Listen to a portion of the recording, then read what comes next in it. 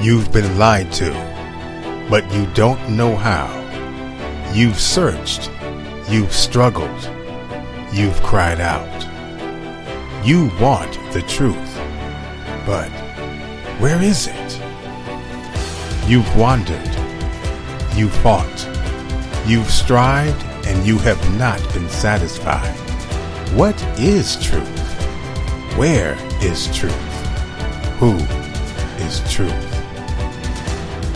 The kingdom of God, mind control, the last days, higher dimensions, unity, the power of faith, discovering the truth. Jesus said, I am the way, the truth, and the life. No man comes to the Father but through me. God has promised that he will hide us under his feathers, and under his wings we will trust. His truth shall be our shield and our buckler. Discovering the Truth with Dan Duvall is the premier program that is designed to center you on the kingdom of God, to equip you with faith in Jesus Christ, and to unveil the truth behind the lies. This program is designed to show you how to become more than you have ever imagined through the power of truth. You shall know the truth, and the truth shall set you free. And now, prepare for your host, Dan Duvall. You're listening to Discovering the Truth with Dan Duvall. This program is designed to center you on the kingdom of God, to equip you with faith in Jesus Christ, and to unveil the truth behind the lies. This program is a production of Bride Ministries, and you can find us at www.bridemovement.com and, of course, at www.thefireplacechurch.org.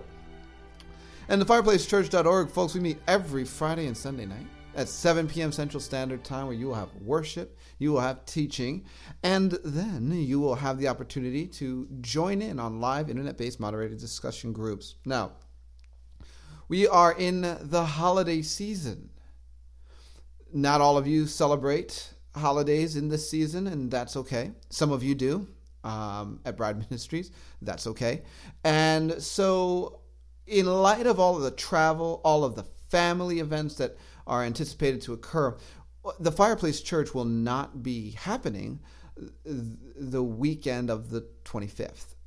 We will actually be taking that weekend off, and so our next service after this week will be the weekend of New Year's. And, you know, no better way to bring in the new year than with a celebration of Jesus. And so, folks, I did want to make that little announcement. And also, there's a lot of exciting stuff coming up at Bride Ministries going into 2017. First of all, we're going to be having the next round of discipleship courses. A lot of you regularly ask, when's the next round of discipleship? Because either you couldn't participate in the current round of discipleship, or you're so excited about what you've learned and gleaned and grown with that you can't wait for the next round to take a different class. Well, the next round of discipleship will be starting in January, and there will be an email going out about that soon enough. It'll begin the week of the 23rd of January, and then it will go 8 weeks like usual. We'll be introducing some new teachers,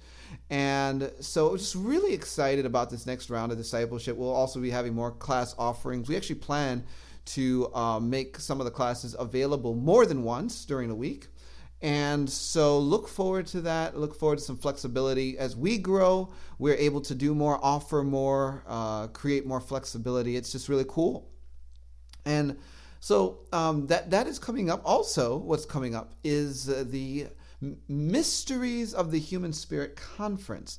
And that's going to be with me and Dr. Rob Ruckert. And we'll be doing that conference the weekend before class start on the 21st and 22nd. We'll be talking about a little bit more later on in this program.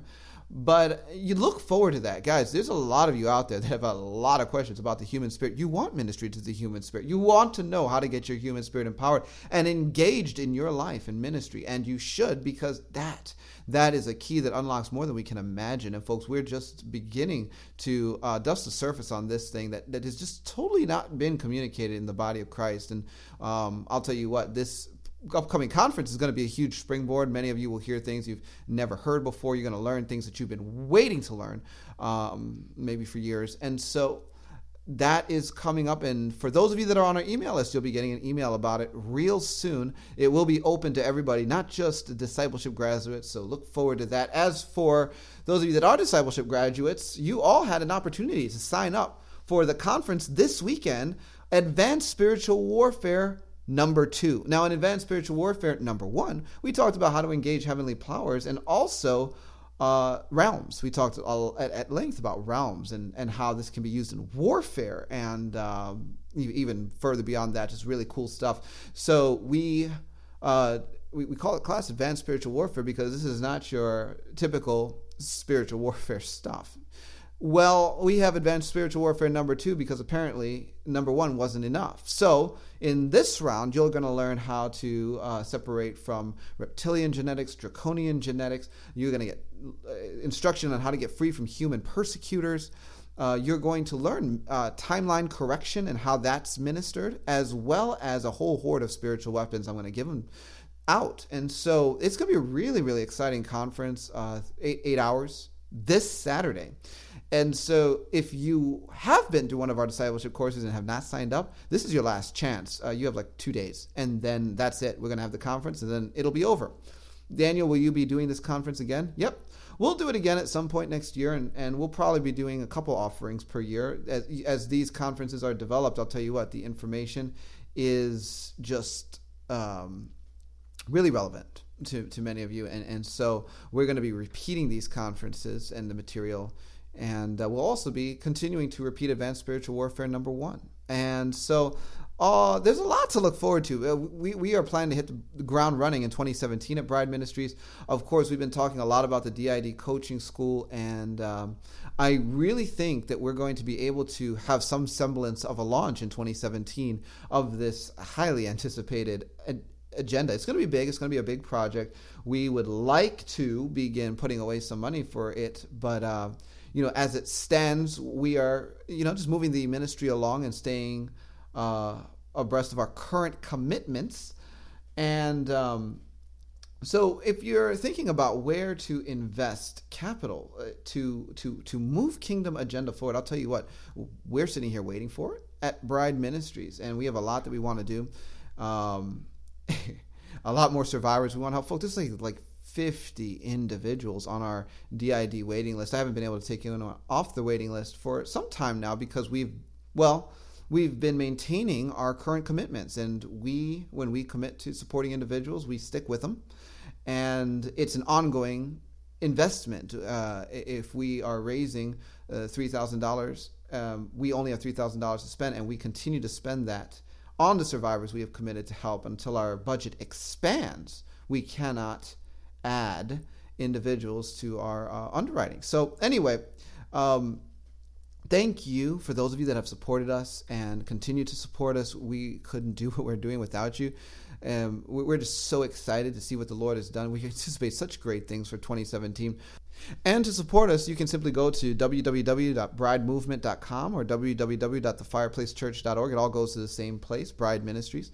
And, of course, you can write to us at P.O. Box 362, Nash, Texas, 75569. Now, we're going to be getting into it today on our first, what I'm calling a mailbag program. We're going to be answering questions that come into our inbox. And let me tell you something. These are some questions, folks. You guys have some real heavy-duty questions. And so what better content to talk about than that? Don't go anywhere. We'll be right back with it. You're listening to Discovering the Truth with Dan Duvall.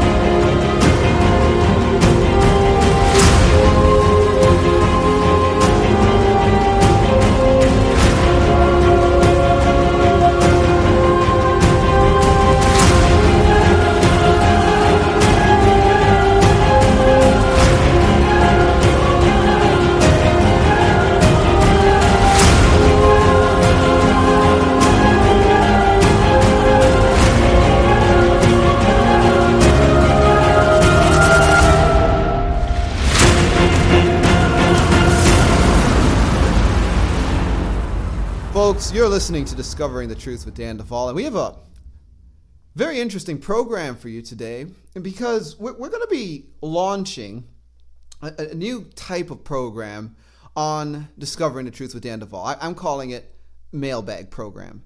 And the thing is, a lot of people have done this before, where they say, we get all these emails, all this stuff coming in, can't respond to all of it, and so we're just going to do a program and answer questions live on the air that have come in to our inbox. Now, at Bride Ministries, we get a ton of emails, like all the time, things coming in. And I'll tell you what, we get some very, very interesting questions, stuff that just, even I'll be reading it like, wow, where did this come from? So we're better to talk about it than on this program. And in order to do that, I've actually brought some help. I have brought Nikki, our executive assistant at Bride Ministries, on the program, as well as Dr. Rob Ruckert. And the way this is going to work in this program is that Nikki's actually going to be interviewing us. And I'm going to give all the hard questions to Rob, and I'm going to take all the easy ones. So I look smart. No, I'm just kidding. So, yeah, it's all, I got that doctorate. It's all that they teach you in seminary, all this crazy stuff. No. No. So folks, we're just going to have a good time with some of this stuff. I'm going to just say this at the front end. Nikki is amazing. We are so grateful to God for her story and testimony. She is a survivor herself. And man, has her story, at least the pieces of it that she's shared, brought so much clarity and hope and encouragement to a lot of you, our listeners, and Rob the same, also a survivor and an overcomer and minister extraordinaire. I respect both of these individuals greatly. And as we get into some of these questions, just understand, folks, we don't have all the answers. Rob, we are learning just like everybody else.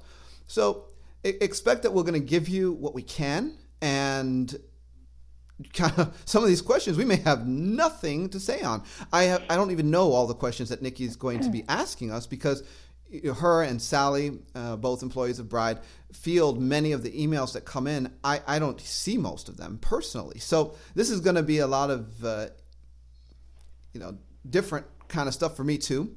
And I expect to be taken off guard by some of this, which is okay. Knowing that we are going to be doing this, you guys can keep this in mind. There will be more MAILBAG programs in the future, and I will be bringing different people on to get interviewed with me to answer MAILBAG questions and bring different points of view in and stuff. So this is actually going to be something we're going to be adding going into 2017. I think it's going to be really cool. Anyway, with that said, Nikki, I'm going to turn the reins over to you. You are now the interviewer, and we're going to have a good time. Okay, hi Daniel, hi Rob. Hi Nikki. Hello. All right guys, so I am super excited about this actually, because I get a ton of emails all the time. Some of them I'm able to address, some of them I have to forward to Daniel's inbox, and frankly he's just so busy that a lot of times, we're just not able to get a response on some of these types of questions. So I'm really glad that both of you are here. Because this will help a lot of folks. So, the first one, I'm just going to kind of take it from the top. People ask, what is it with the flat earth? Because there are some folks out there that believe in a flat earth and some that don't. So, what are your guys' views on that? That's you, Rob. That's me? Yes, you first, brother. Well, I thought the Earth was square, actually. You ever heard I'm part of the Square Earth group. The Square Earth theory. Just kidding. I really don't know a lot about it, but, I've seen some things flying around the internet, and I really don't have a lot more to say about it, except that to me, it seems like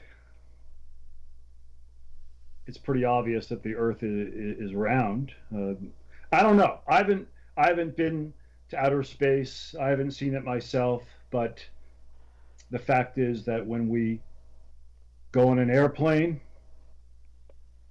and I fly west, I'm going to somehow meet up with with where I started. So I don't know how all that works, flat Earth, round Earth, but just from my very non-scientific feeling, belief, opinion, I believe the Earth is round. I have no problem with that. I need to really learn more about what their position is. So really can't say a whole lot more about that. Sorry. No, that's okay. No, thanks, Rob. I appreciate that. What about you, Daniel? Well, Nikki, I have I have had quite a number of people come to me and ask me what my position is on flat Earth. I've looked into quite a few flat Earth presentations, and of course, like everyone else, I grew up believing in a spherical Earth. And so I really was scratching my head as to why anyone would ever want to believe a flat Earth. The problem that I ran into is that in doing some flat Earth research, looking into it, I was presented with some observations that really are difficult to reconcile with a round or spherical Earth view, which really frustrated me because I just wanted it to be wrong. And because there is some evidence that's, because, you know, I'm aware of that it just doesn't line up with spherical Earth view. It's left me without a real firm conclusion. In investigating this from different perspectives and talking with survivors that have looked at the Earth while, you know, say before they came to Christ and were astral traveling or different things, they've mentioned things like grids they've seen on the Earth that seemed to challenge the idea that the Earth was really truly a sphere. I've had a few pieces of information come back suggesting that both the round Earth and the flat Earth is not completely correct, and that Earth is more of a torus, that's Torus, than anything, which is it's like a mathematical concept.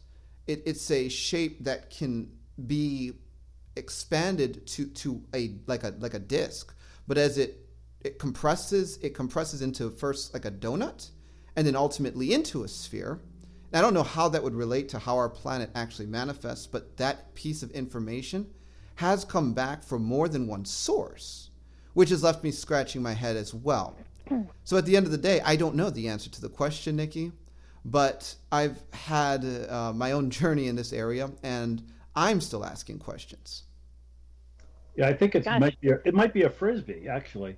You know, God plays ultimate frisbee with the angels, and all I can do is, on this question, since I am so ignorant, all I can do is use humor because, unlike Daniel, I haven't really researched any presentations. So if there are any flat earthers out there, you know, my jokes aren't intended to, you know, to basically be condescending, but just because I don't really know very much about it. That's all.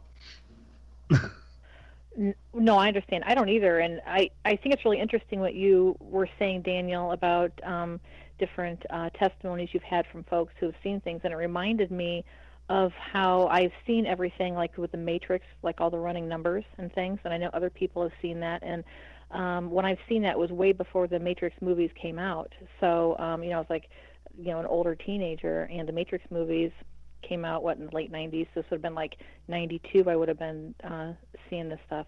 But anyway, and when you were saying like the Earth can get flat, it can get different shapes, it made me wonder about dimensionally, because what things look like in different planes, and maybe the vantage point of how you're looking at the Earth, and it can be different shapes. So I don't know that you have anything to add to that, but it really got me thinking about how it may look like many different things depending where you're looking from. I don't know. Well, it really becomes interesting, Nikki, especially when you begin to bring in the idea that, like, I believe Earth is layered, and I believe that you have a physical Earth sitting atop a spiritual construct. It's like an overlay.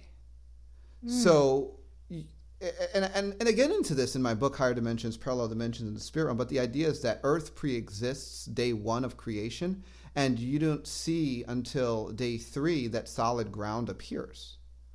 And so I've surmised, well, maybe Earth existed as a spiritual construct that then later got a physical overlay, and all the other planets and the suns and the stars the same way. They initially exist as a spiritual construct with a physical overlay, but then there are then many layers to design. And so it really does get interesting, and especially when you begin to look at like parallel universes, alternate timelines.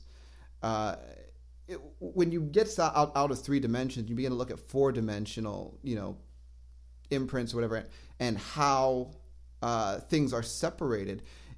It's one dimension can be separated from the next by something as small as like 1.6 times 10 to the negative 35th meters. I believe that's called a oh Lord have mercy, what is the name for that?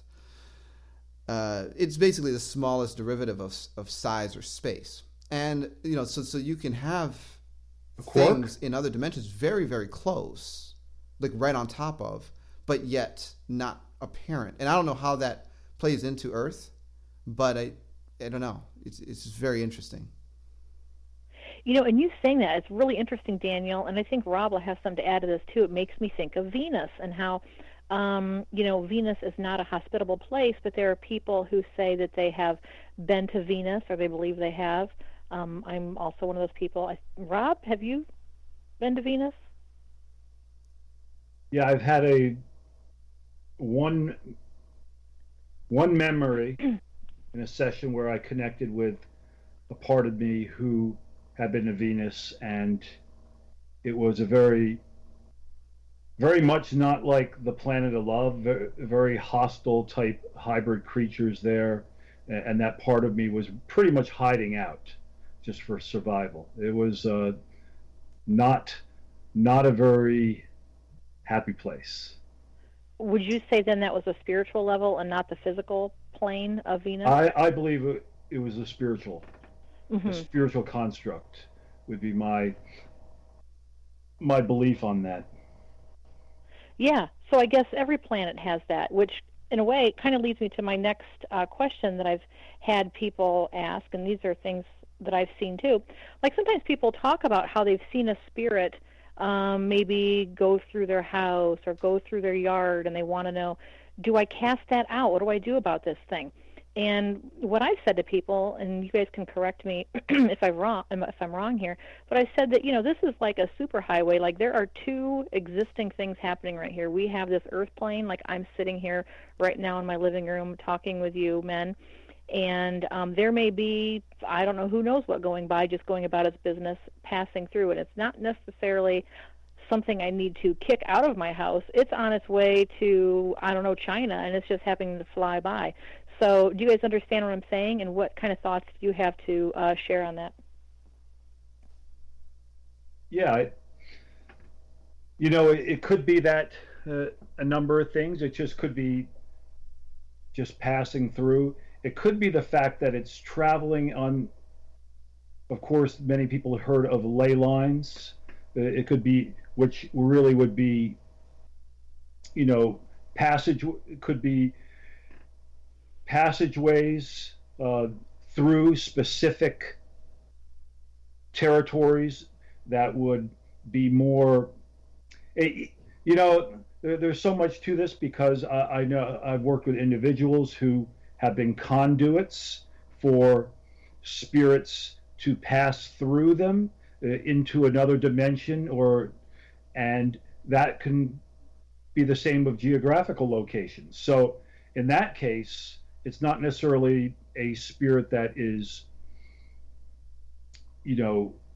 inhabiting your house or your land. It could be that it's traveling on a spiritual superhighway to another place. And then as far as doing anything about it, you'd have to ask the Lord. It could be that you're not supposed to do anything.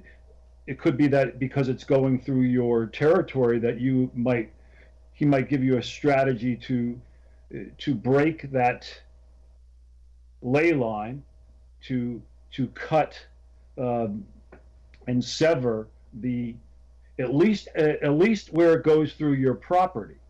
I think you could have authority to go to the edges of your property and be able to cut, break, and sever, and then seal those up with the blood of the Lord Jesus Christ, so that it doesn't pass through your property.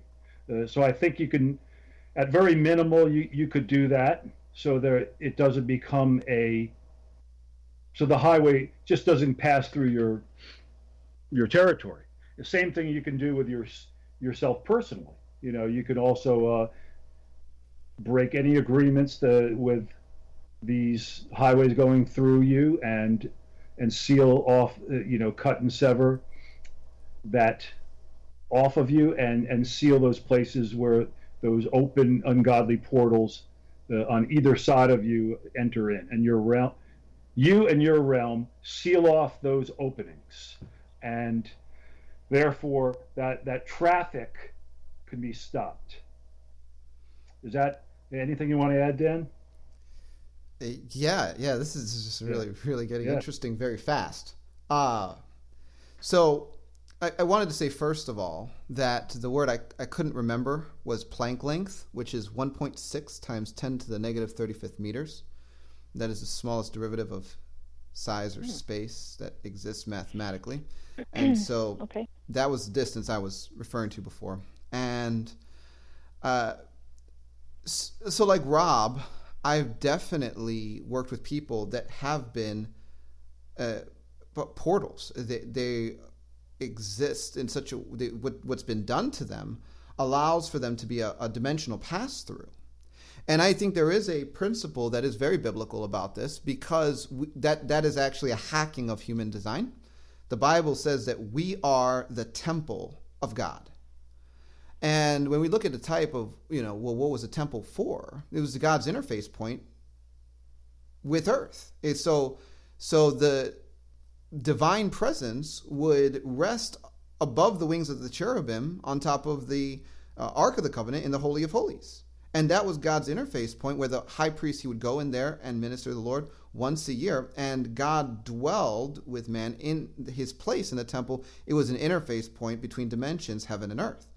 And then the Bible relegates that demonstration, well, this is how it works, to our bodies. It says, well, you are that. You are the temple of God. And that is both for the individual that is born again in Christ Jesus, as well as the corporate body of Christ. There's language in the New Testament to detail that we corporately are a temple and individually a temple as well. So we are able, in its essence, to be God's hands and feet in the earth, because he is working through us. And that's his spirit connecting us to him, in heaven where we are, and through us platforming the will of God into the earth, his love, his desire for ministry to others, so on and so forth. So when that gets hacked, people who were designed to be a temple unto God, ultimately, if they are truly walking in every bit of their inheritance that Jesus Christ has for them, that hacking allows them to be a temple for other things, a dimensional pass-through for other things. Other things come in and go out. And so what I've found is that people get platformed, and they open a bunch of portals, and those portals have other ends extending to principalities and all kinds of stuff, planets where evil spirits and cosmic beings seem to have, all kinds of territory throughout our cosmos and other universes and dimensions. And we spend a lot of time separating people from these things. As far as what Rob was saying, I've seen that, yes, spirits do a lot of travel. I mean, there's plenty of astral projectors at all times, all over the place. People think all of their problems are demons. In my opinion, that's a severe understatement and a pretty what's the word? It's just a total oversimplification.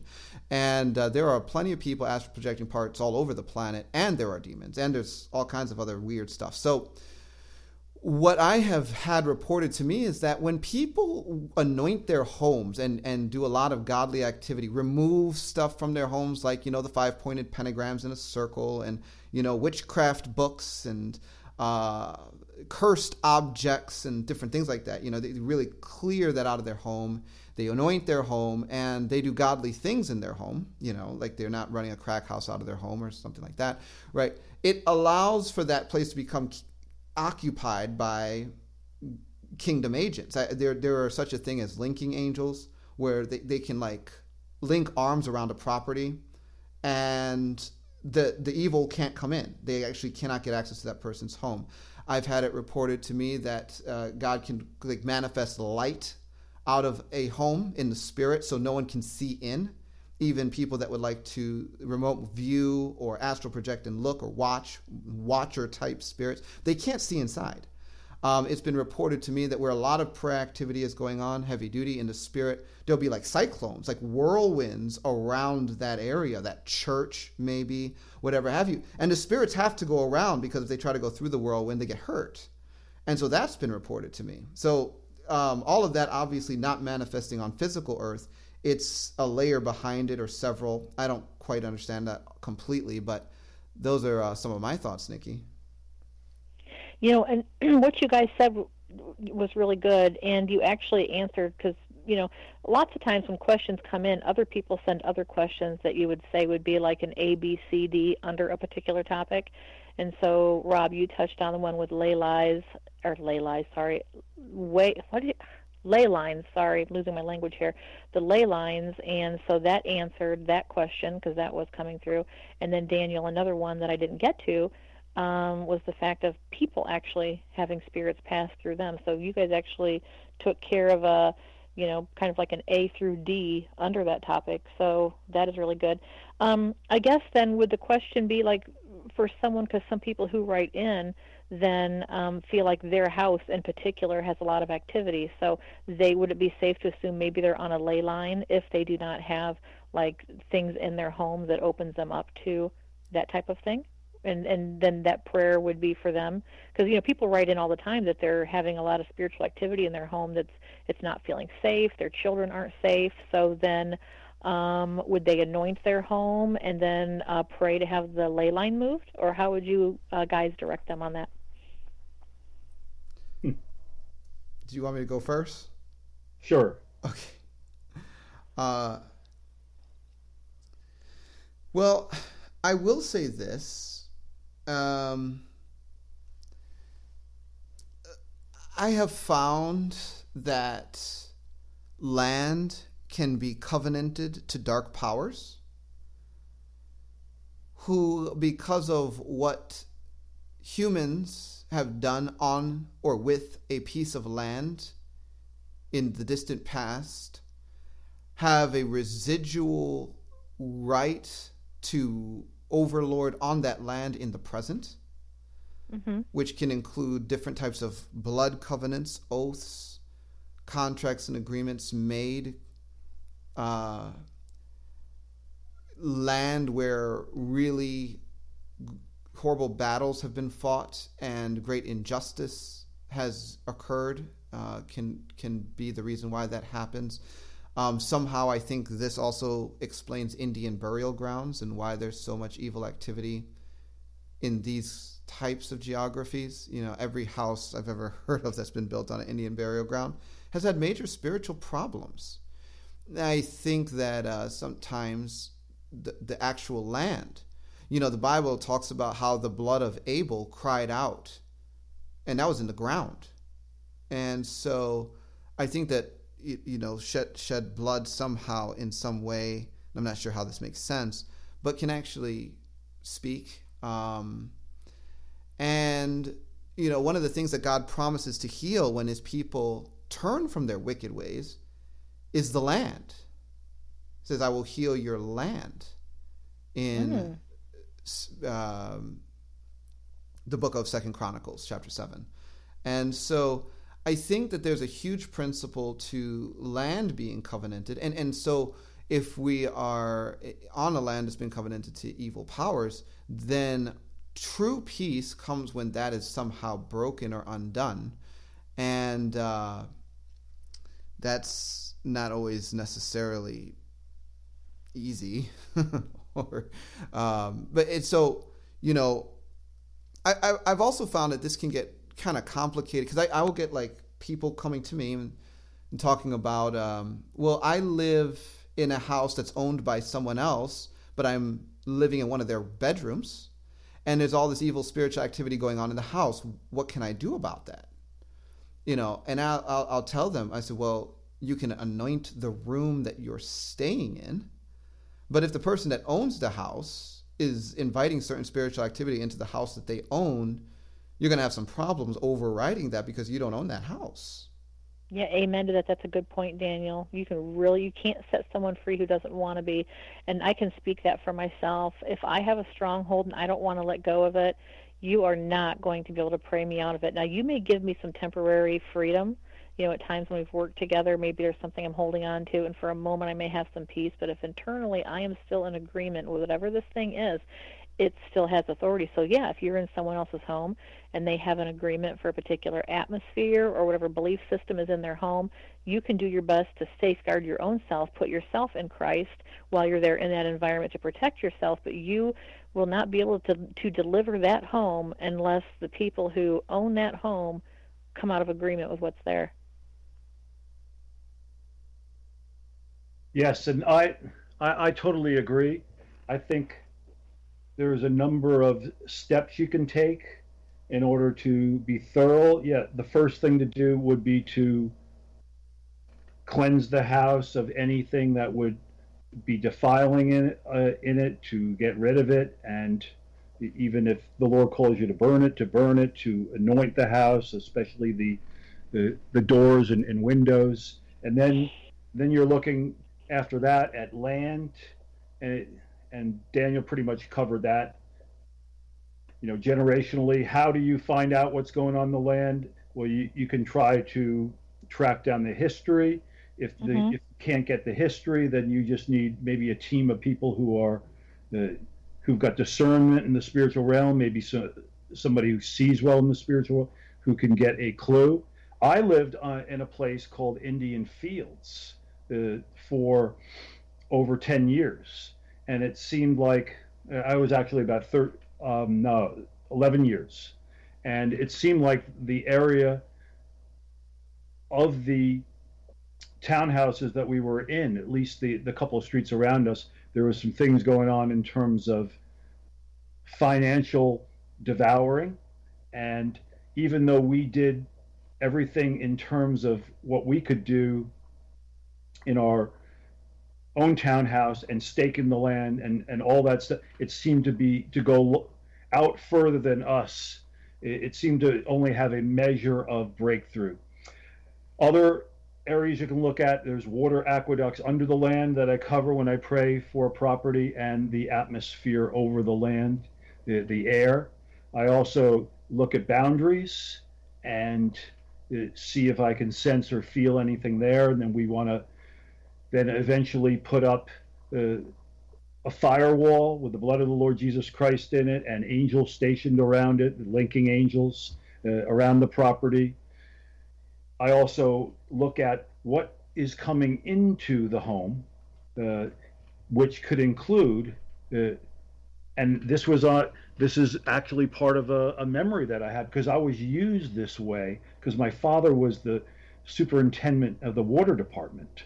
That I would go in my spirit. They took the reservoir and basically did a human sacrifice, and then put the blood and everything into it in order to empower that reservoir. And then I was used in my spirit as a conduit to bring this water into the homes of the people in the community.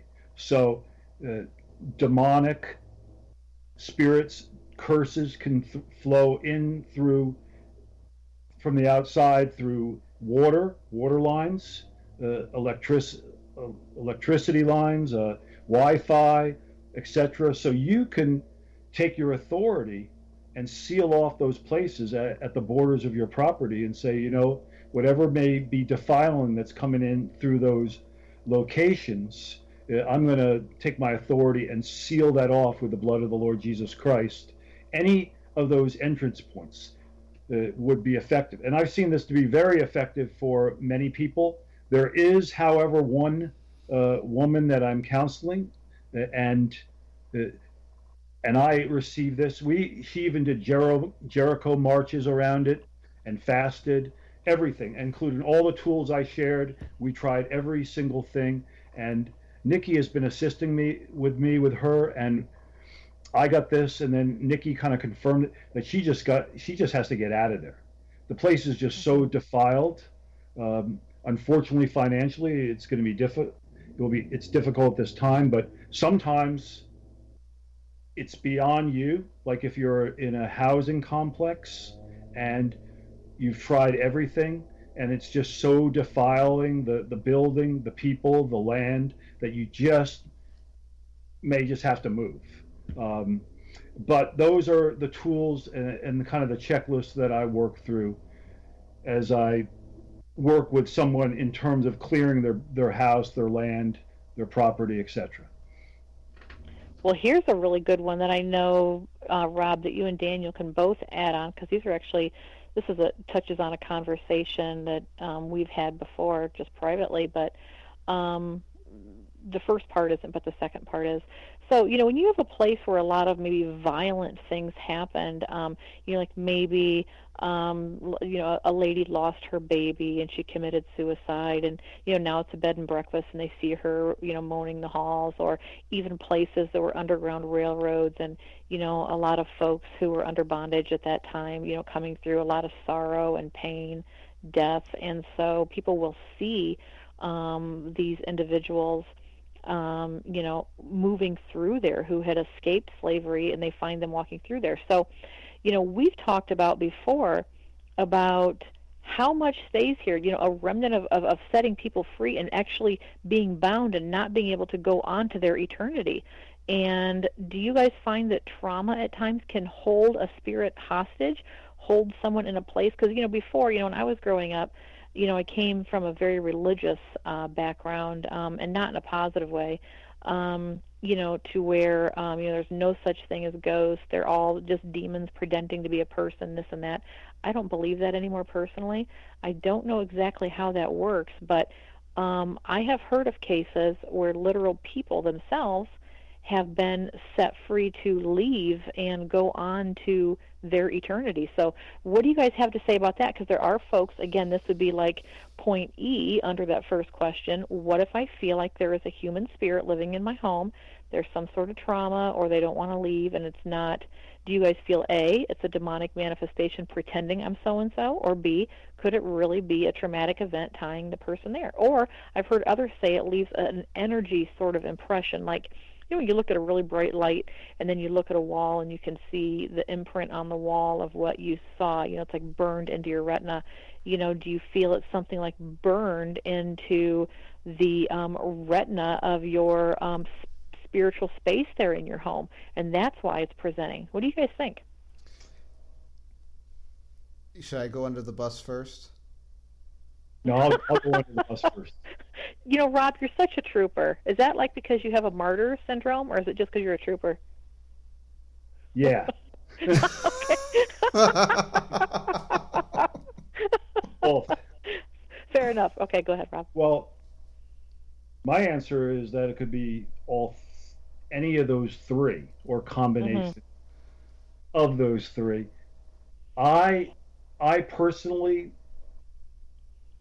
in my journey, I can even think about around 2000, because of my experience in what I was discerning in the spiritual realm and in my own journey, I really was convinced that not, everything was a demon, but that there were human deceased spirits that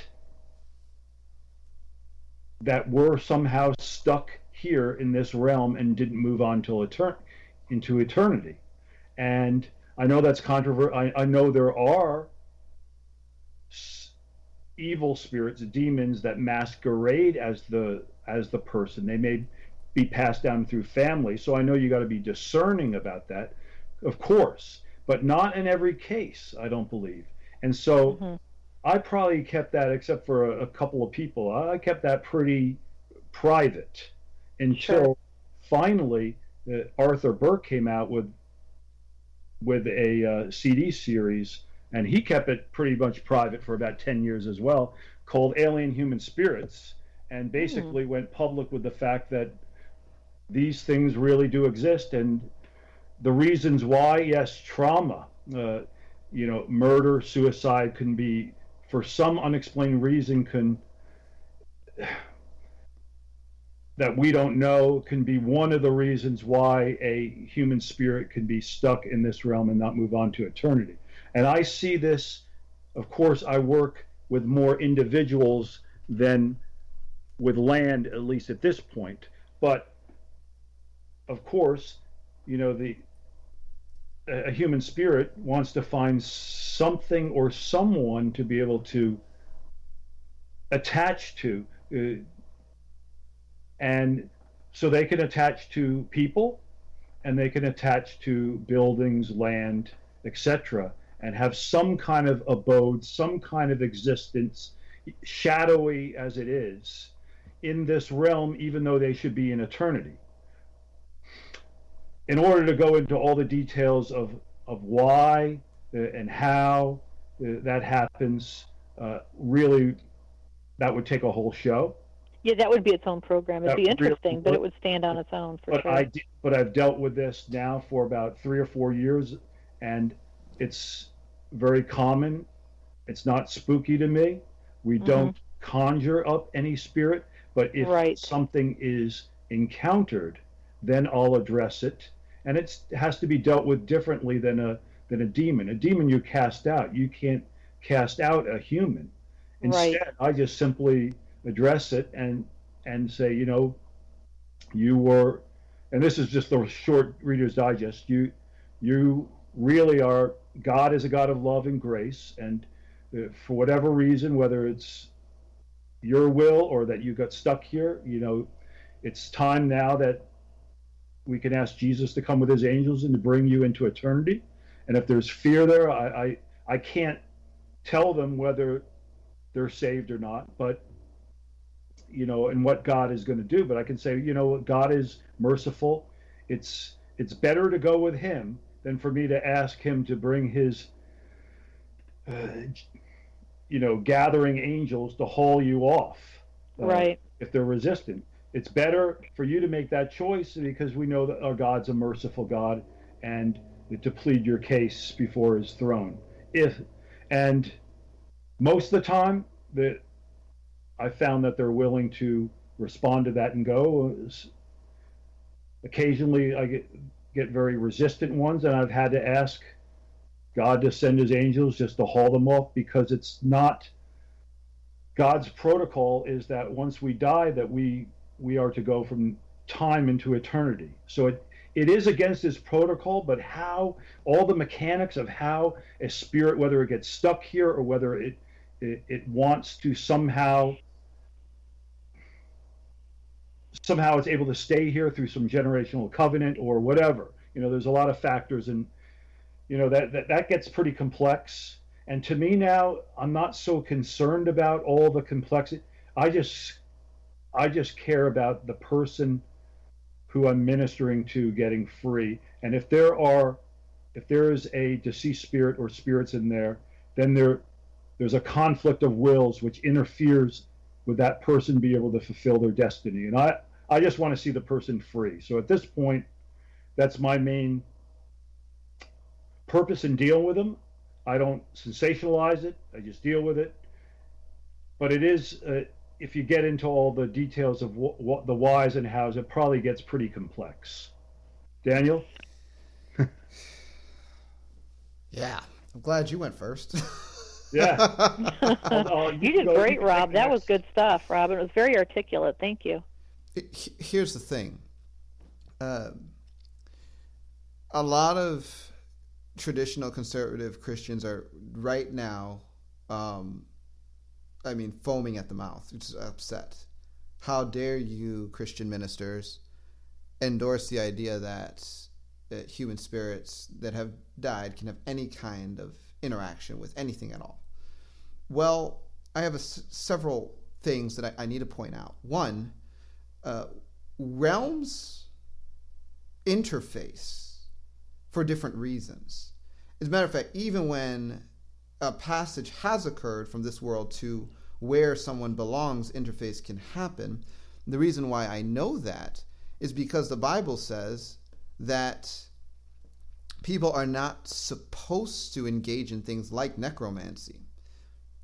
The Bible says in Deuteronomy 18:9, when you come into the land which the Lord your God is giving you, you shall not learn to follow the abominations of those nations. There shall not be found among you anyone who makes his son or daughter pass through the fire, or who practices witchcraft, or a soothsayer, or one who interprets omens, or a sorcerer, or one who conjures spells, or a medium, or a spiritist, or one who calls up the dead. That's a necromancer. That's necromancy. The Bible wouldn't say don't call up the dead if it couldn't be done. And that's where Christians get really, I don't know, there's a break from logic. We just make up rules. Like, well, I believe that there should be no ability for people to communicate with the dead, so then, since I said it, it must be true. And it's like, but the Bible's literally saying don't do that. So I am always like banging my head up against the wall, Nikki, because I'm just like, what? Where do people come up with these conclusions? And then if we move over to 1 Samuel 28, we actually see necromancy happening, because the Bible does not say that the witch at Endor pulls up a spirit masquerading as Samuel. It actually says she pulled up Samuel. And there's a way that it happens, right? So Saul goes and he kind of talks her into it, and she has a insight. She says, oh my gosh, you're Saul, and what are you doing? Or she doesn't say you're Saul. She says, do you not know that Saul has cut off all those that have familiar spirits and wizards out of the land? She thought that he was setting her up. So then Saul comes and says, well, I swear by the Lord, there will be no punishment for you for what you do. Bring Samuel up for me. And so she does. The funny thing is that when she does it, Saul cannot see Samuel. But Samuel does come up in the spirit, and she sees into the spirit with spiritual eyes and discerns Samuel. And so then Saul has to ask, well, what do you see? And what is his form? And she says, an old man has come up with a mantle. And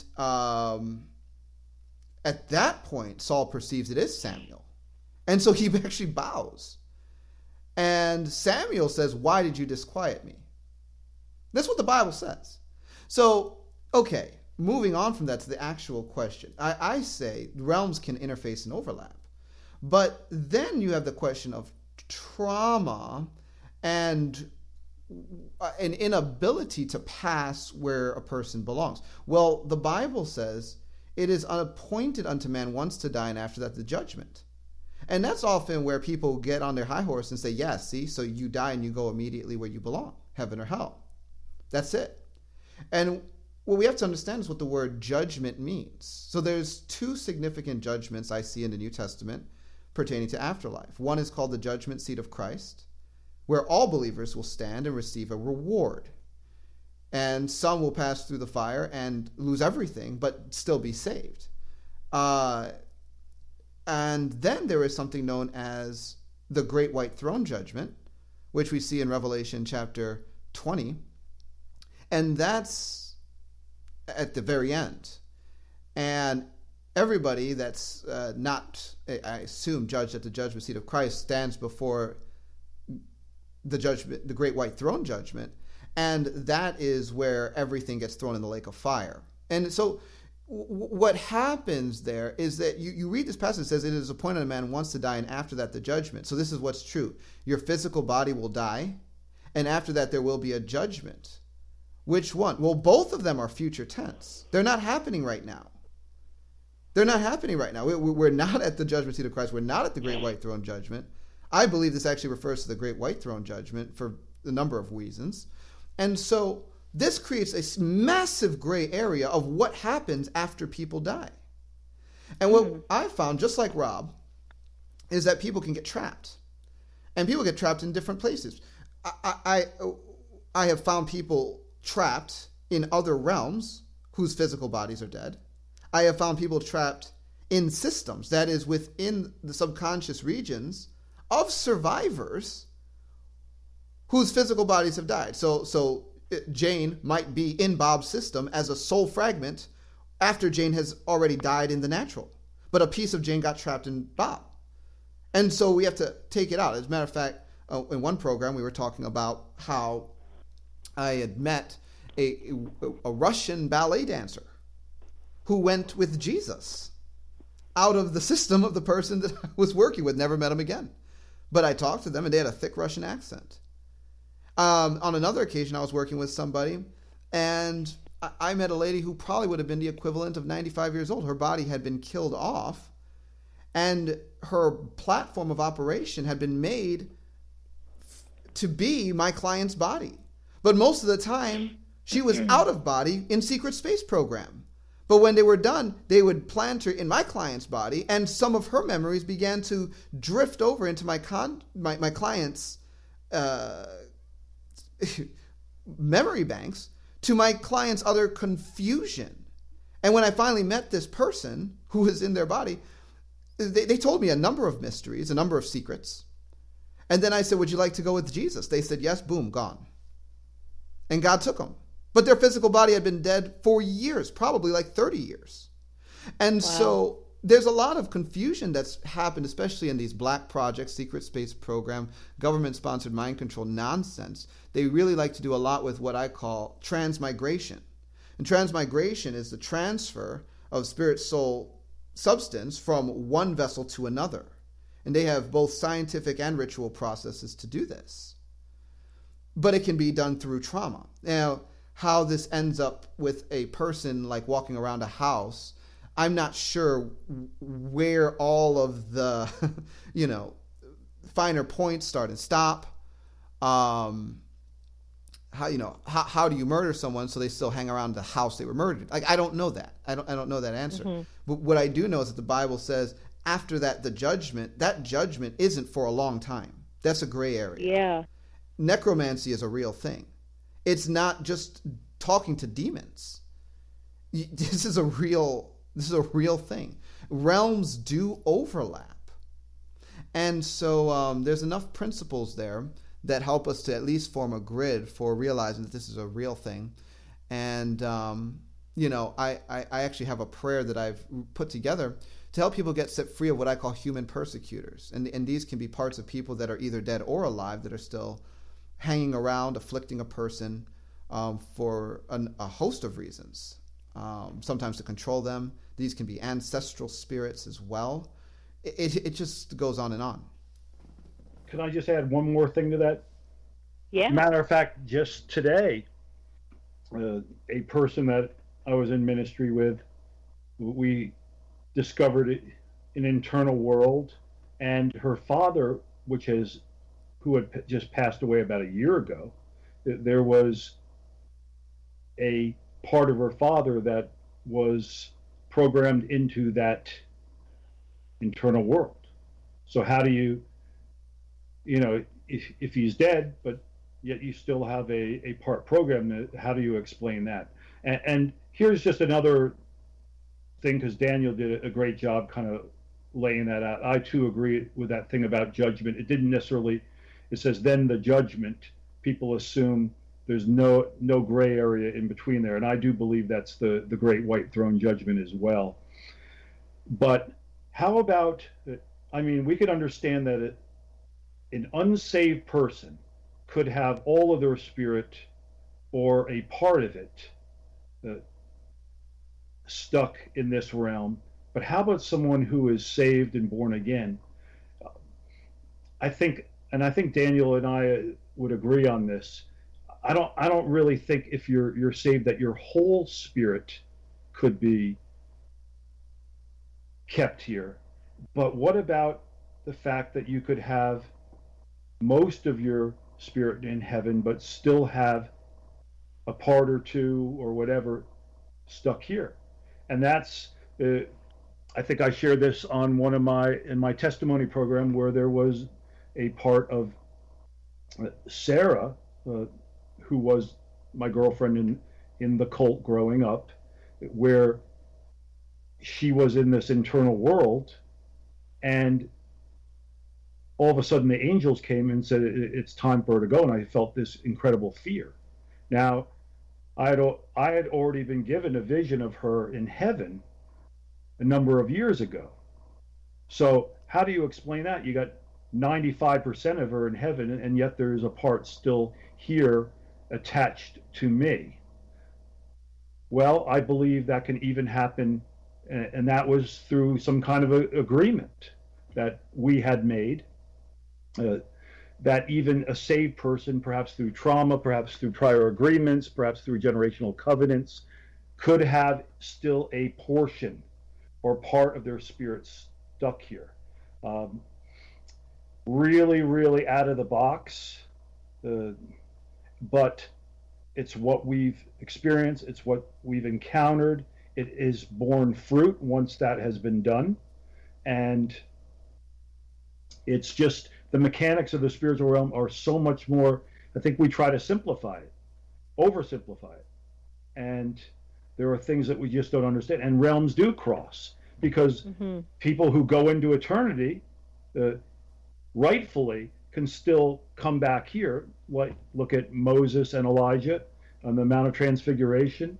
And again, the example of Samuel, although that was kind of like he didn't really like it too much. His peace was being disturbed. It was kind of a violation of boundaries. But, you know, there's just so much more. If you're struggling with this, pray about it, read the word, and just know that the mechanics of the spiritual realm are just so much more complex than we can be aware of. And our job, I know for me, is I just want to get people set free. And we encounter things that the normal conservative tools that are used just do not fit or work. And so we hear the Holy Spirit, we encounter things that are out of the box, and then we begin to see fruit happen as we see a pattern with other people. These things come up. I do want to add. Sorry, we're like playing tennis now. Sorry, Nikki. Yeah.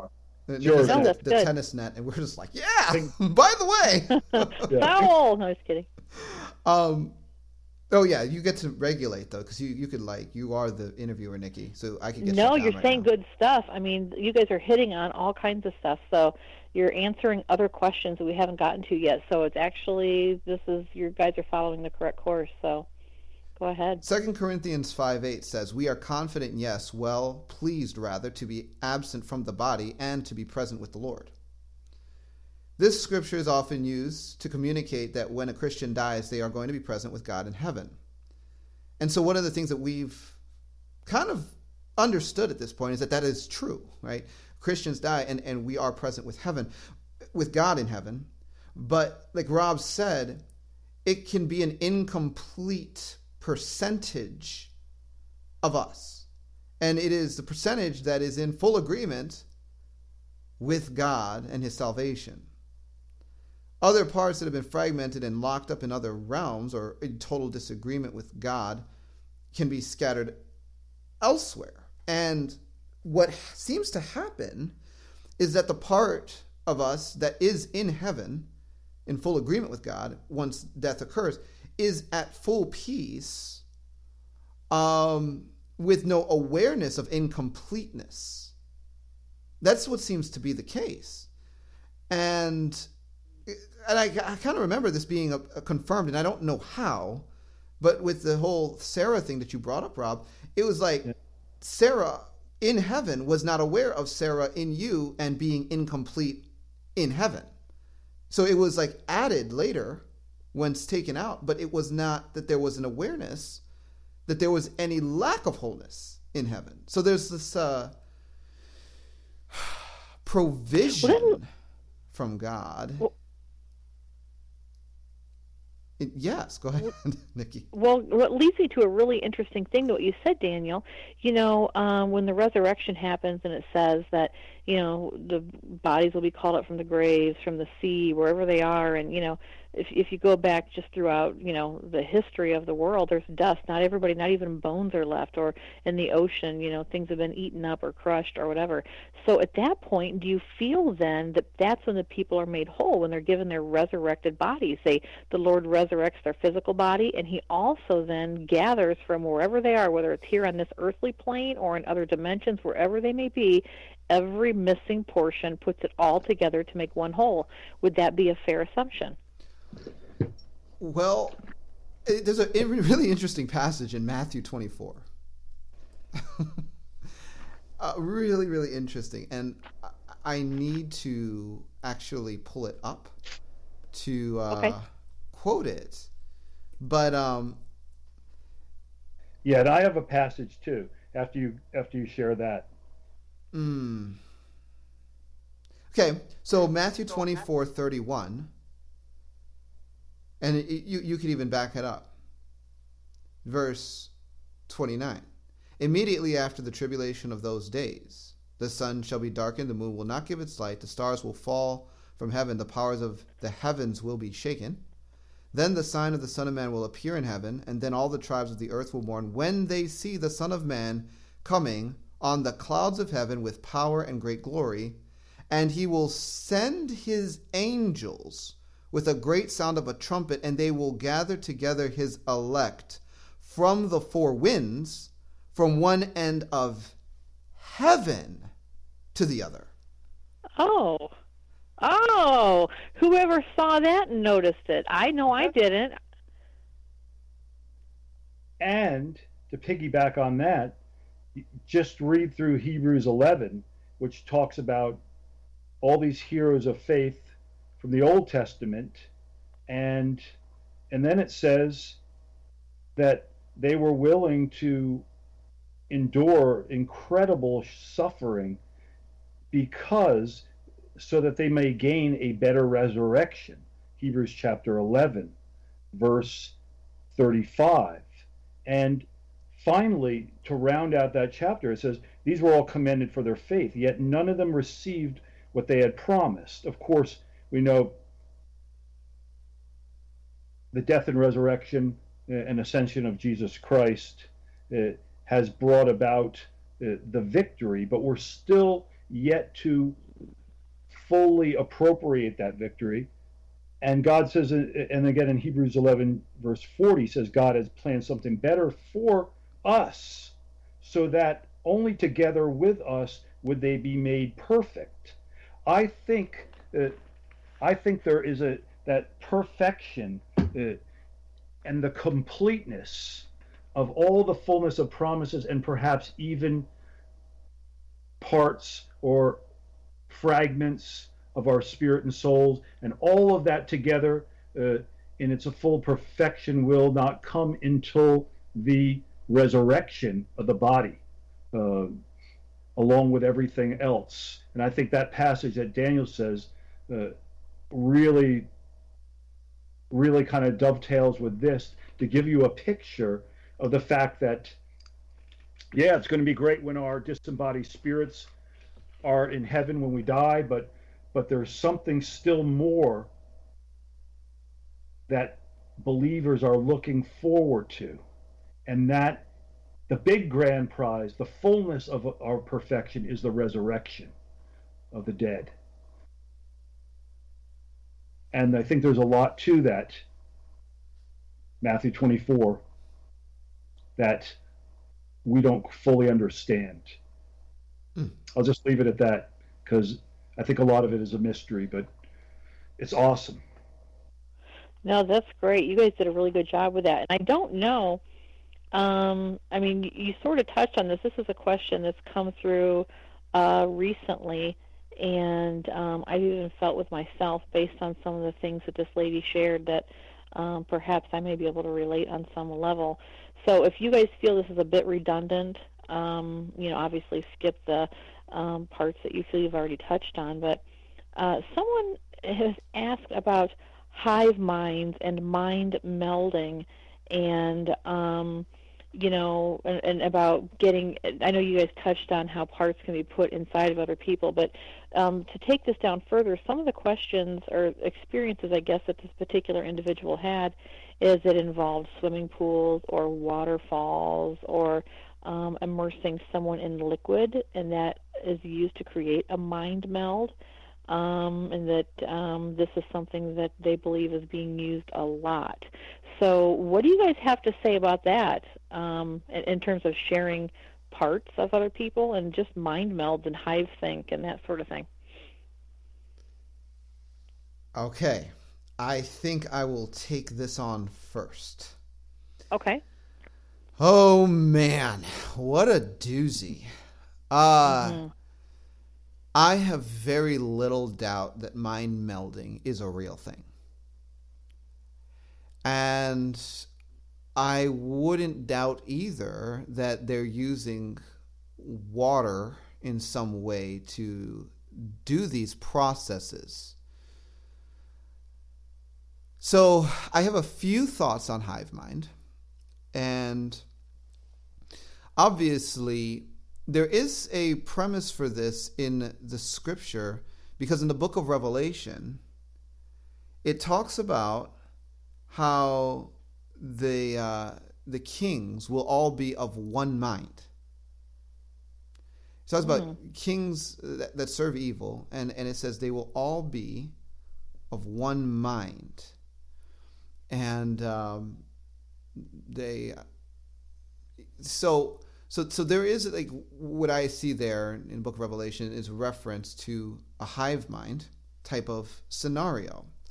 Now, what I have seen, and this Revelation chapter 17, verse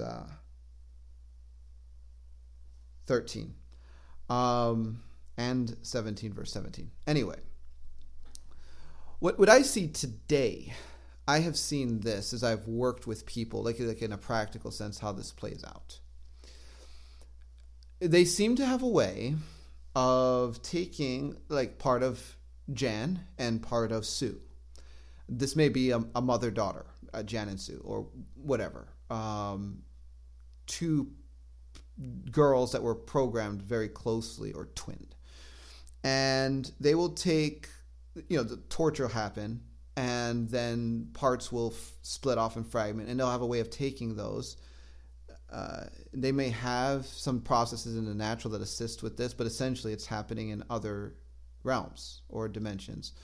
They take the two parts into a type of laboratory, and they can cut them in half. I know that language sounds strange, but it just seems to be accurate, and plop them together and stitch them up. So you actually have a new entity that is a part that is both people. And then they'll take that part that is both people and actually put it in one of them. So wow. I can't kick out the mom without kicking out the daughter, and vice versa, because the part is actually both at the same time. So it's actually a reinforced anchor point that maintains bondage. But they can do this with demons as well.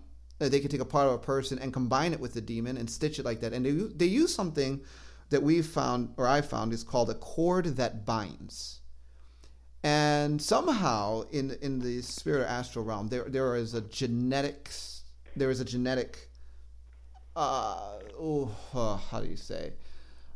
component of even our soul parts. So they will bind the genetics of a person's soul part that's been split with the genetics of the demon with a cord that binds, so that they are now one.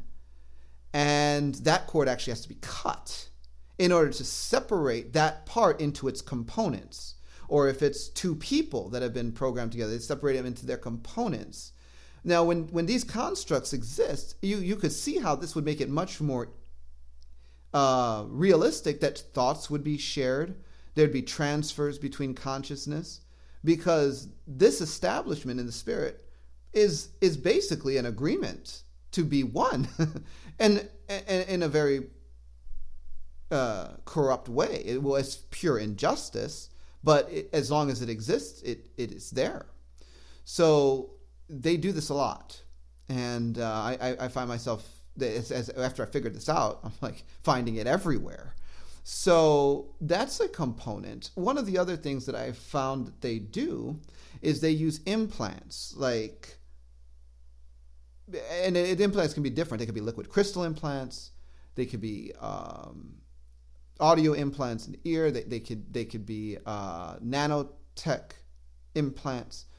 And some of these implants are going to interface with different kinds of wave-based technologies like psychotronic weapons or quantum computers. And so they can interface people through computers in the quantum and create what I would say would be a preliminary kind of manifestation of hive mind, so to speak. I've seen that. So I'm constantly dealing with these implants that are hooking people into these dimensional quantum beast computers. They have different names. There's different types of them. Just this week, I was dealing with this massive holographic computer whose implications meant a multiverse holographic overlay. Make sense of that. Yet here I am dealing with it, and I'll tell you what, the angels of the Lord and Jesus Christ are all about tearing that thing to pieces. It was huge. So, and the person had huge freedom afterwards. It's like, well, there's fruit. So we're running into this really weird stuff that seems to point towards, okay, they're trying to create hive minds synthetically or technologically or with some kind of analog mixing of people's soul parts. It's just a big mess. And then there's the side of this equation that means they are putting, essentially, it's like cords between systems in the spirit that function like portals. So I found that certain people's systems are attached to other people's systems with like what would look in the spirit like a train or a railway or a maglev or something. You can actually go out of a person's system into another individual system that they're tied to, and they can transfer parts, which means transferring consciousness between the two, or 10 or 1,000. I mean, and so they have networks between survivors and black ops soldiers and people that have been through mind control. And there's an exchange of consciousness, which can be another, point or step towards hive mind. So those are just some of the things that I've dealt with. Thank you, Daniel, for sharing that. That was extremely interesting, and I'm sure a lot of the listeners are appreciating the in-depth answer you gave to that. Rob, a lot of people have heard your interviews and they write in, which also makes you popular as a coach because people feel like you're going to understand them, being a survivor yourself. So some of the people ask, what is it that has brought you to the place of wanting to be, a counselor and a coach to people who come from the survivor community? Is it because they want to know because you're a survivor and you feel like you're righting a wrong by helping them, or do you feel this is your calling from God, period? Or what is your motivation for doing what you do? Because they realize it costs you something to do that because you obviously have to dig pretty deep. Yeah, this is tough work. I wouldn't really want to do this unless I really, or anybody was really called to it, because it's very, very hard work in terms of, number one, the pain level that you experience in the survivors day after day after day, and number two, the spiritual warfare involved in it. So it's not just like, yeah, this is kind of a cool thing to do. Yeah, I've been through the journey myself. I think it would be cool to help some survivors. No. That's not it at all. Actually, to kind of just briefly give you a history, when I was in seminary, the plan was for my life that I had was I was called to youth ministry. I'd do that for 10 years, maybe 15, something like that. And then I was going to go back at my PhD in pastoral psychotherapy. And because I always had an interest in psychology, counseling, figuring out a way to heal and fix problems. I was always had a fascination with that. But I also had this calling to youth ministry. So I was going to do that first and then this. Well, then when I got into the middle of my journey, which you can listen to on the two podcasts where I share my testimony, working with survivors was like the last thing I'd want to do. Because I was going through so much of my own hell, and the connection with the memories was so horrific. It wasn't even on my radar. But as I got to a significant measure of freedom, which really was about 5 years ago, not completely integrated, but really to the point where I wasn't like tormented every day. Then God started to really give me a clear call, and that's to narrow it down. It would be three things. Number one, a call to set survivors of SRA, DID, and DID free into wholeness and to fulfill their destiny, and to find keys that are going to accelerate that journey. Two, to train others to do coaching, counseling of those who are DID. And three, really, which is still mainly future, is to help develop end time Goshens, or as Daniel coins it, sheep nations. There's a lot of revelation. I still feel like that about that's in the future. So that's kind of the threefold call that I have, just so that people know. So yeah, I feel, as far as the SRA DID, I feel a passion when God connects me with someone. I really feel a calling to them, to fight for them, to battle, to get my hands dirty, in terms of saying, God, this is a sovereign connection, and I believe that people God sends to me, I really care for, and I want them to become all they were created to be, out of the ashes of the devastation that Satan has done to them, throwing the very worst that human beings can ever experience, getting the worst suffering, the worst trauma, and coming out of that, and then they can come into the fullness of their calling and destiny. So I really love that. I enjoy doing it, and I also enjoy getting payback on the enemy for all that he wished he would never have messed with me, because now God is using me to set others free who have been traumatized in similar type ways. And so it is a passion, it is a calling. I don't believe that everybody who's SRA DID who comes through it is supposed to do that. You can have a number of calls, but I do believe there's going to be more and more people like me who are going to come out of that and be incredible champions for freedom fighters, for those who are in this type of just unthinkable bondage. So that's a little bit of my history with that. And yeah, but I got to say that I do have just to be honest, I love it.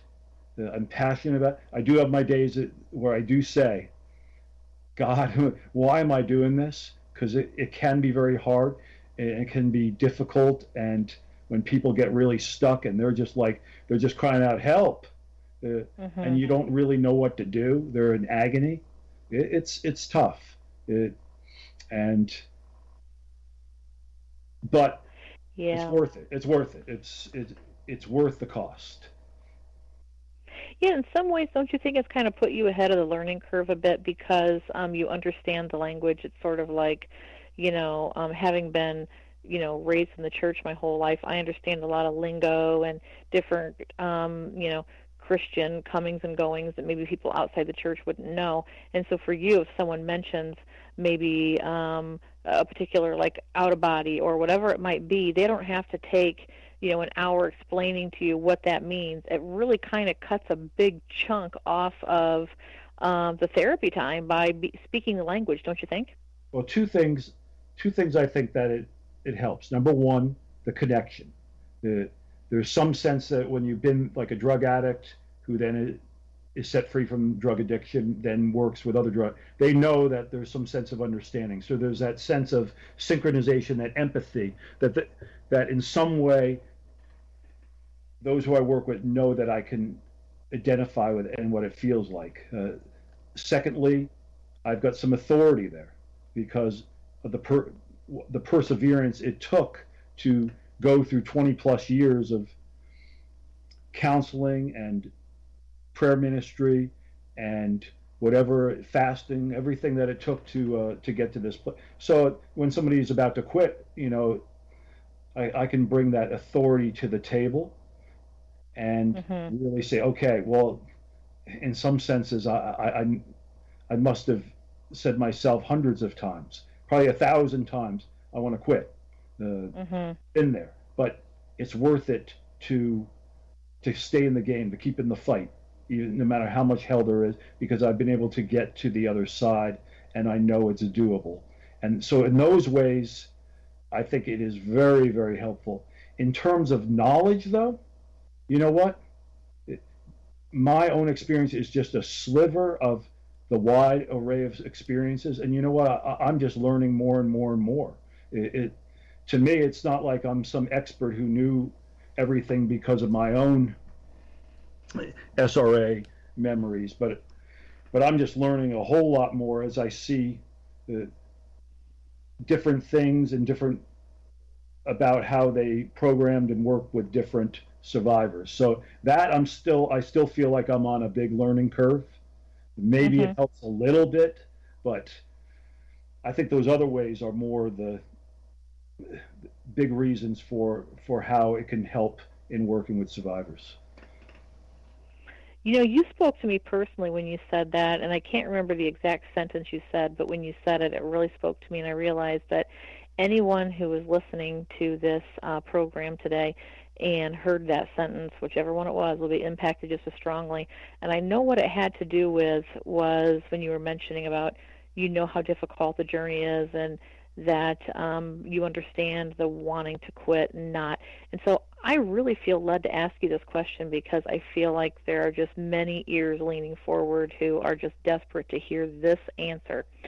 Why is it worth it to continue to push forward and not just be thankful for what you have, buckle down, everything that you've got around you and ride out this storm and make the best with what you have? What is it that would tell people it's worth continuing to move forward? I've got a scripture for that. Okay. Because that's a really tough one. Because if I knew all the hell that I had to go through for like 25 years, I'm not sure I'd say yes again, because it was so hard for me. But I'm thinking of the scripture where Paul says that, I believe it's in Romans, or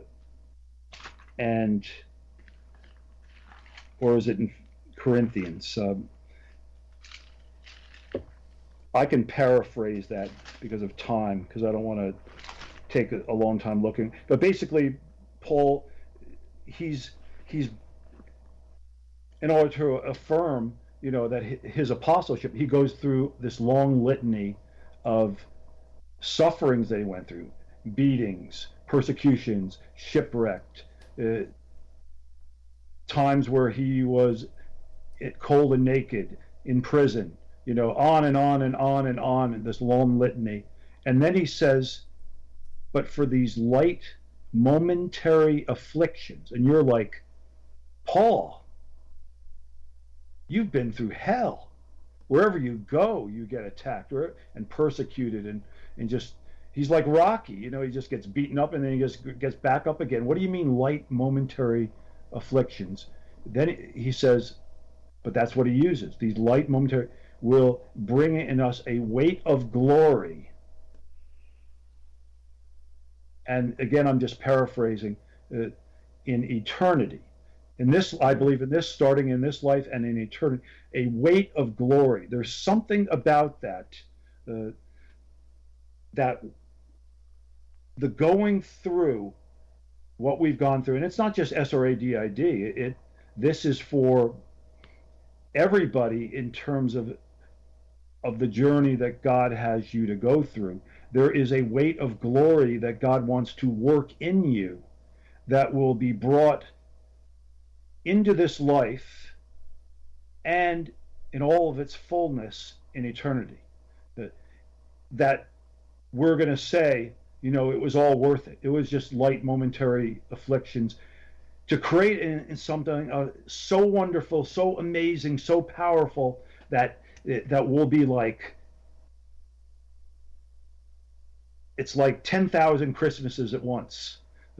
I don't know how to describe it other than to know that I am somebody now that I wouldn't have been if I had just said, you know what, let's just kind of ride this out, keep disassociated, and just kind of ride out my life and make it through, you know, without all these memories that I had to connect with and the hell that went with it.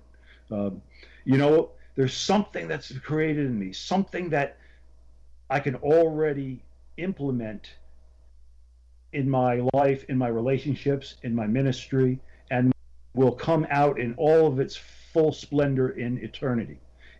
All I can say, those 20, 25 years, it's worth it now, and I'm going to really find out that it's worth it big time in eternity because of something that God is producing in me, in you. It's worth it. It's that, well, you said, Rob, it's hard to go ahead. Put it in language, but that's what I'm trying to get across. Okay, it may be hell on earth, but it's gonna, it's so beautiful to the Lord when everything else is just, from every side, you're just getting creamed, and you still are seeking the Lord, crying out to him. You may not even be able to pray, but just give him your tears, and you just don't give up and say, I'm just going to trust you. I'm just hanging on by a thread. There's something so beautiful about that to the Lord that I think overwhelms him, and that works in us something so deep and glorious that the angels will never experience because they never went through what we went through. They were always in and other heavenly beings as well. And that's something just for people to ponder and meditate upon, because I think that's something that I can't, in my own words, describe as something you're going to have to bring to the Lord. And Rob, you have to show how much it is worth it, worth the cost. Rob, that was so incredible. I cannot tell you how much that impacted me, what you said. I'm sure it impacted Daniel, too. And you're right, it's not just for survivors, but everyone in this world is struggling to a certain extent, whether it's, you know, their finances, they're losing their home, or they can't afford their medical bills, or a child has cancer, or whatever the problem is. And I'm thinking, and I felt like tears in my eyes when you were talking, and I literally got like a vision of like all of us being there and just laughing, like sitting around and just laughing. And it reminded me, I'm like, what is this reminding me of? And it reminded me of, for those who have seen it, the Lord of the Rings movie. And after, you know, Frodo is done with his journey and, you know, kills the Eye of Sauron, and he's back, and he wakes up in that bed, and everybody's around, and all they're doing is just laughing. Oh, it's you, and oh, it's you. I thought you were dead and gone, and you're here. And everybody was reunited. It was just the most powerful, like, moment, and it was just like that whole journey was over, and they were just full of joy. And I really see us there, Rob. I mean, not just you and Daniel in this conversation, but it's almost like I had this future vision of what it would be like. Like, remember when we had that conversation that one time? And just all of us as brothers and sisters are gathered and actually just laughing at even the things that we found were just so hard, and we have nothing but joy, and all sorrow is gone. And I just really was able to receive that based on the language that you chose, and I really, really believe that what you said was inspired by God for like everybody to hear. I really mean that. I think you said that so well, Rob. Thank you, Nikki. I appreciate those words. And Daniel, I wanted to ask you something. I know I found the passage. Oh, go ahead. Just so people can note this. 2 Corinthians 4:17. For our light and momentary troubles are achieving for us an eternal glory that far outweighs them all. So then, we fix our eyes not on what is seen, but what is unseen. For what is seen is temporary, but what is unseen is eternal. Now, that's a verse that is filled with a whole lot of stuff to unpack. 2 Corinthians 4:17. Sometimes I think about the things that I get concerned about now, even things that are very alarming and even things that are legitimately alarming. And I think 60 million years from now, will I be worried about it? 100 billion years from now, will I think about that? And it really blows my mind. That's one of those things about eternity. I can only take it so far before my brain smokes, because even after the 150 billion years, we haven't even started. And it really gives me a perspective on the right now. Even if I lost everything, which I don't want to do, God have mercy on me, but even if I did, am I even going to consider that 150 trillion years from now? Gosh, 2015 really stunk. It's not even going to matter. All that's going to matter are the souls that are there, the people who were redeemed, and what we recovered for the kingdom. And when I have that mindset, all of a sudden, the things that trouble me, I almost can laugh about it. Like right now, I actually feel a little teary. I could almost laugh about the things I'm worked up about. There are things even about my job that I know, I need to get this out. And I'm thinking, yeah, do that. But I'm thinking what's important is the end result and the kingdom. And then all the way down, then I'm not going to worry, oh my gosh, my Wi-Fi went out, or oh man, whatever happened, I couldn't pay that bill, or it just doesn't matter. Even the trauma and the pain and the things, and I have a lot of pain, and in particular anxieties and worries, and it really, I feel empowered right now, Rob, after what you shared, to really kind of let that go. And at least for the moment, I'll need to remind myself. It will be a daily reminding myself. But when I really grasp it, and I'm like, Lord, let it stay. But when I can really hold on to it, it changes my entire perspective about my current situation. And nothing is really that stressful with that mindset. Yeah. I have to remind myself, too, just about every day. Yeah. Yeah. And Daniel, I wanted to ask you, I know things are getting down to the wire a bit here, and I wondered if we had a moment, or if you feel this is the appropriate time, maybe for Rob to kind of mention the Human Spirit Seminar you guys are doing in January, and because this is open to the general public, folks, and so if you are not on our mailing list, everyone who is on our mailing list is going to get an invitation to this seminar that Dr. Ruckert is doing. Is it Saturday the 21st or Saturday the 23rd, whatever that Saturday is? Let me see here. It is the 21st.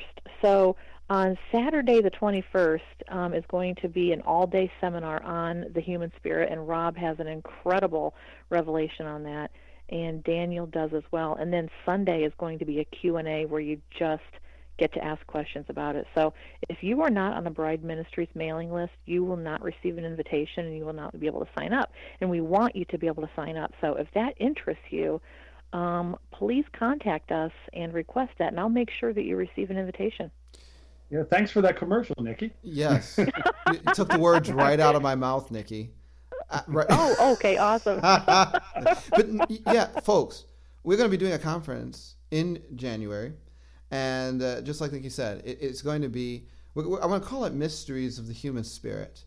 And we're going to be doing teaching all day Saturday. It's actually 8 hours of straight teaching on this subject.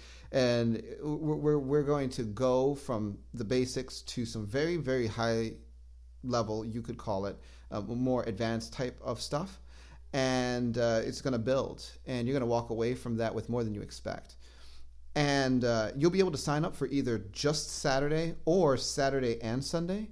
And so we're making that two different prices. There will be a less expensive way to sign up for the conference, which is going to be a Saturday only. Or you can purchase a full conference, and then that'll allow you to participate in what I think is going to be the coolest part of the conference, which is to get all this teaching and digest it overnight, and then come back the next day with 1,000,001 questions. And Rob and myself, we're going to sit there, and there'll be lots of other people in our internet webinar, and we're going to let you guys drill us with question after question after question. There's actually not going to be any teaching on Sunday. It's going to be like just a group discussion, a lot of questions. Here's the deal. There's only 95 seats available, and that's due to the limitations of our web conferencing software we'll be using.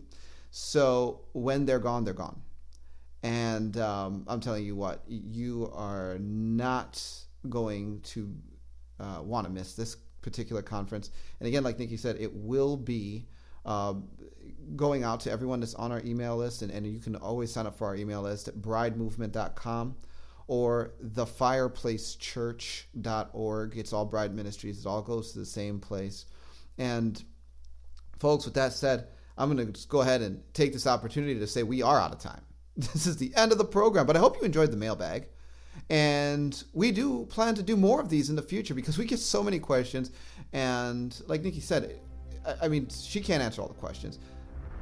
I don't have time to answer all the questions, but this is a great way to get questions answered, and or not. You know, who knows what we're going to really say on some of this stuff. That our knowledge has a limit. So with that said, folks, until next time, God bless and Godspeed.